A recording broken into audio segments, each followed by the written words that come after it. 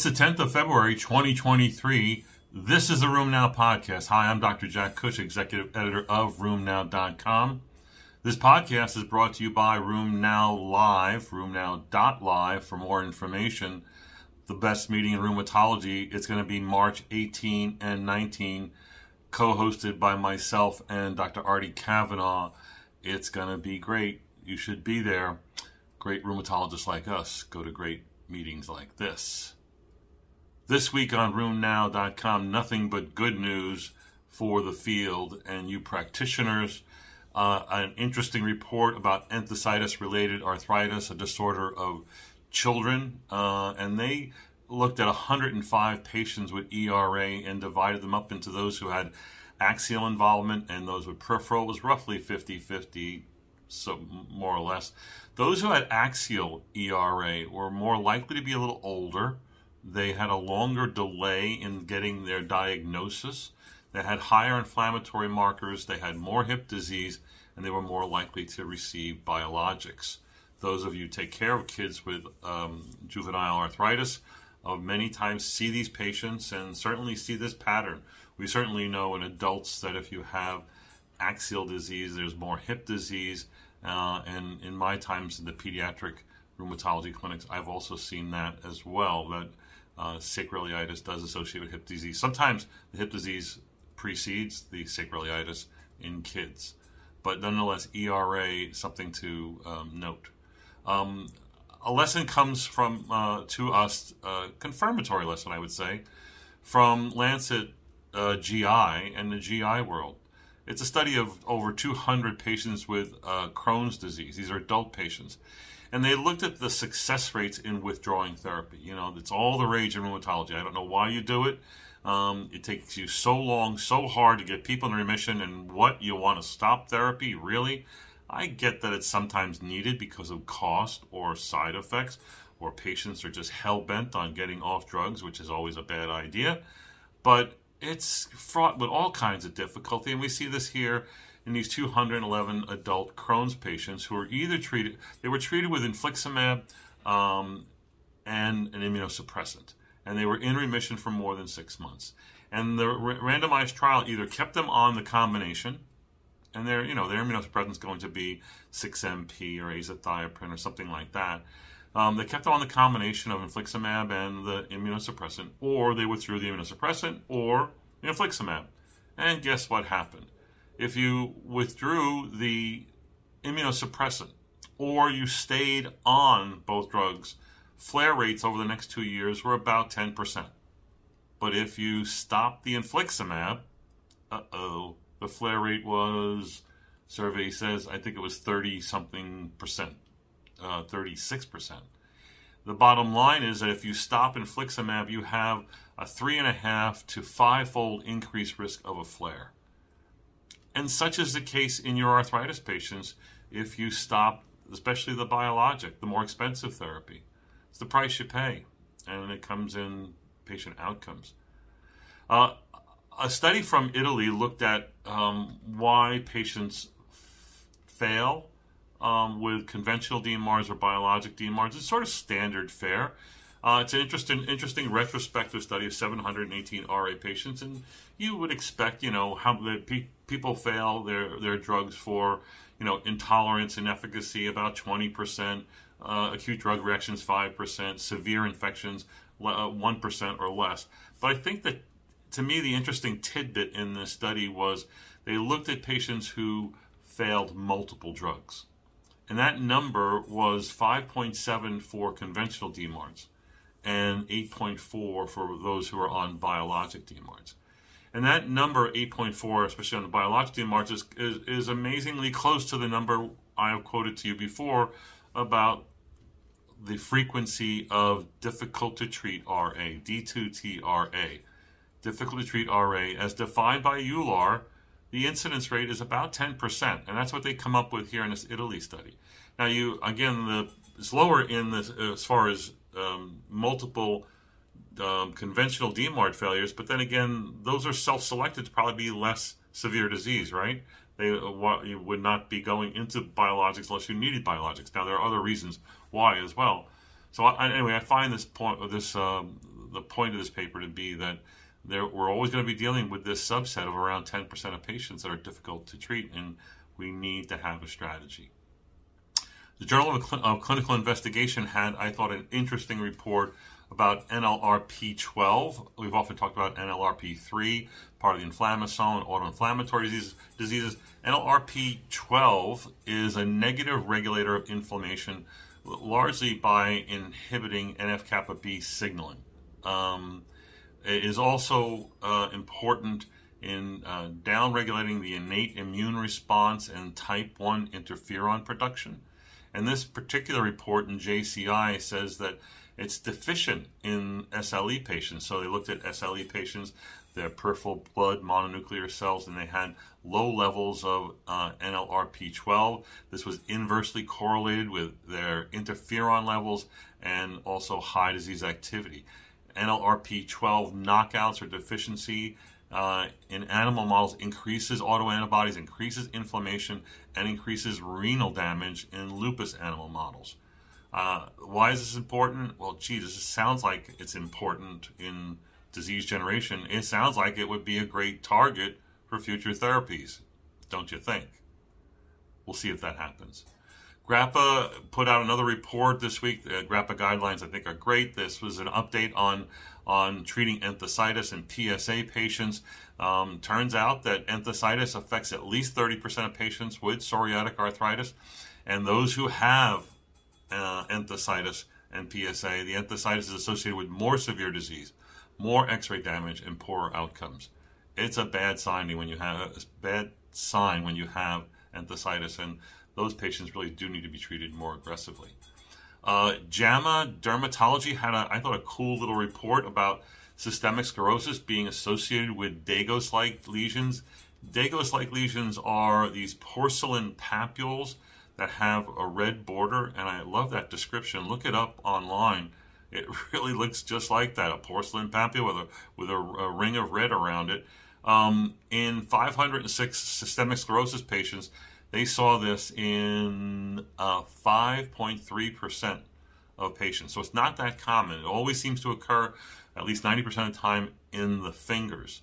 And when this was seen in SSC patients, they had more acroosteolysis, digital ulcers, calcinosis, but it was not associated with organ disease like renal crisis, lung disease, ILD, pulmonary hypertension. So again, I can't say I've seen a lot of these. I actually, now that I know what I'm looking for, I could remember a few patients who had these, and I sent them to the dermatologist. But they're Deggos-like lesions. Deggos lesions or Deggos disease is a occlusive vasculopathy. And is that not what's going on in scleroderma at the small vessel level? Annals of Internal Medicine has a comparison of high dose versus low dose exercise therapy in patients with knee OA. The study clearly shows that there's no difference between the two.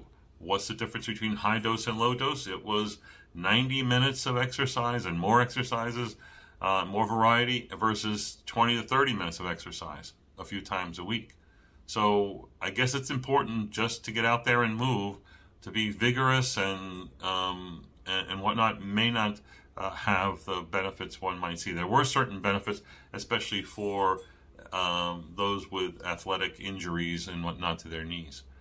A multi-center study combined all their patients with Still's disease, 80 of them, and tried to develop their own criteria for adult onset Still's disease, and they compared this to 60 controls. They came up with, I think, 4 criterion that had a sensitivity of 92%. That was greater than the Yamaguchi criteria. It was performed at 79%, and the Fautrell criteria at 76%. What were these criteria? Number 1, the typical rash of Still's disease, you get 3 points. Number 2, the fever being greater than 39 degrees centigrade, that gets you 2 points. Let's see, yeah, that's right.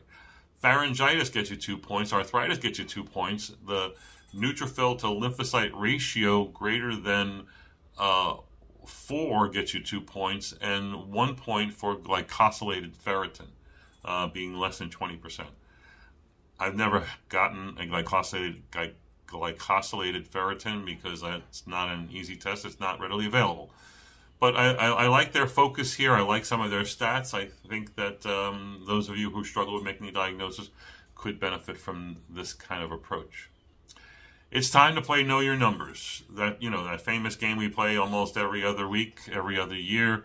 Comes from an article in BMJ Open, and knowing your numbers, the question is, what is the number you quote to your patients about the risk of chronic steroid therapy?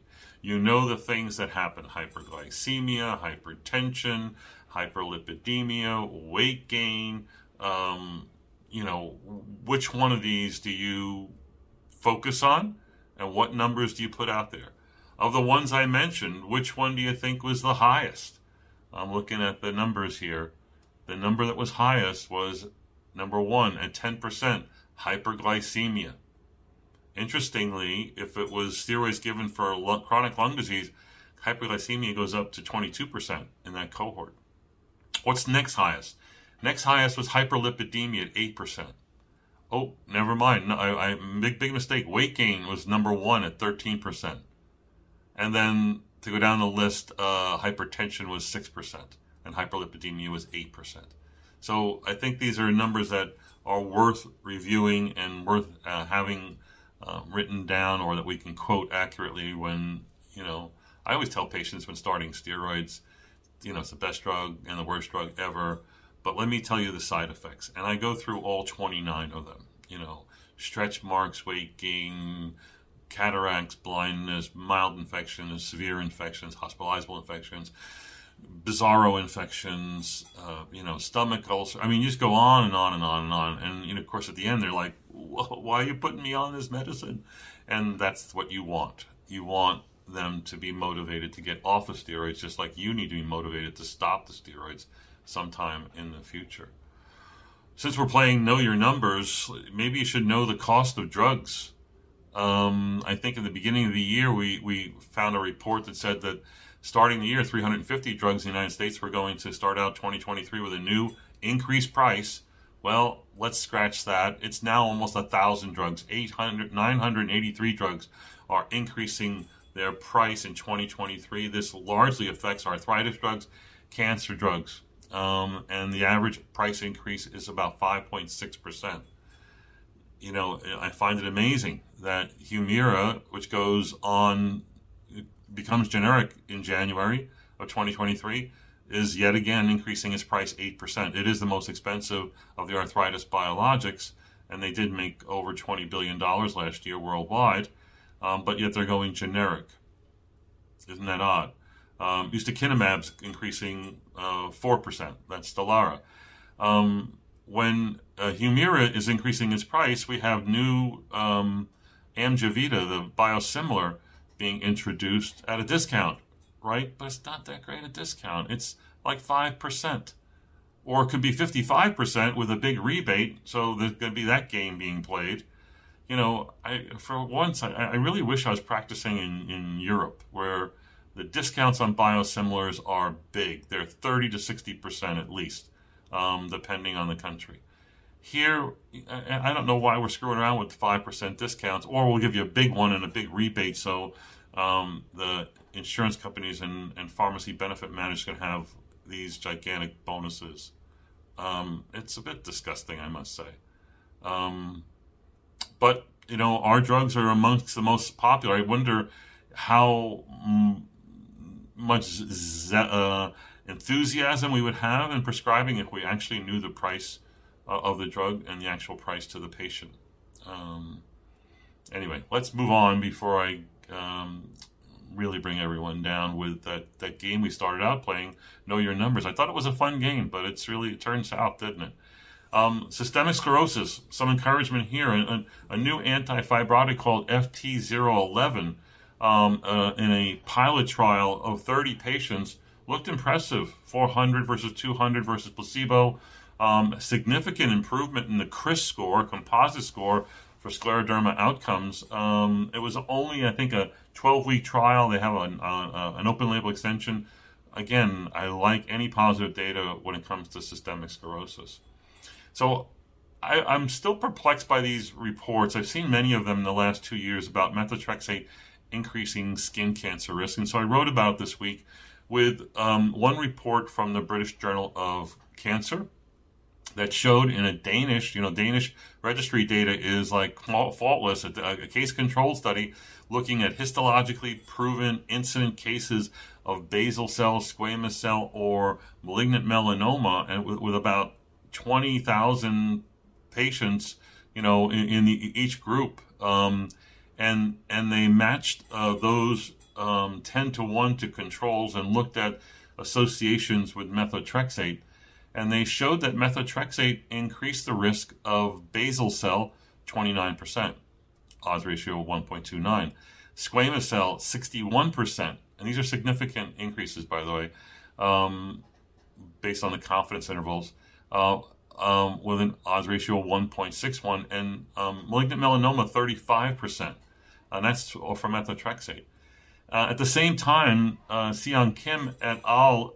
In clinical and experimental rheumatology looked at those over age 65 who were starting either methotrexate or hydroxychloroquine, and they propensity matched 29,000 cases with each, and they showed that the rates of developing a skin cancer was about the same, about 25 cases per 1,000 patient years, with a hazard ratio that was 1.03, not significant. So what's the takeaways here? Number one, the incidence rates here of 25 per 1,000 patients starting hydroxychloroquine or methotrexate tells you what you probably would have thought anyway. That's 2.5 per 100 patient years. It's out there, everyone's lifetime, all of us have a lifetime risk of skin cancer of 20%.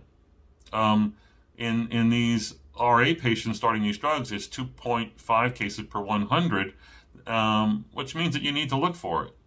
And the data from the British Journal of Cancer suggests it might be increased. So I don't know. And then add to this fact that your patients with chronic inflammation, especially RA, have a constitutively higher risk of non-melanomatous skin cancers.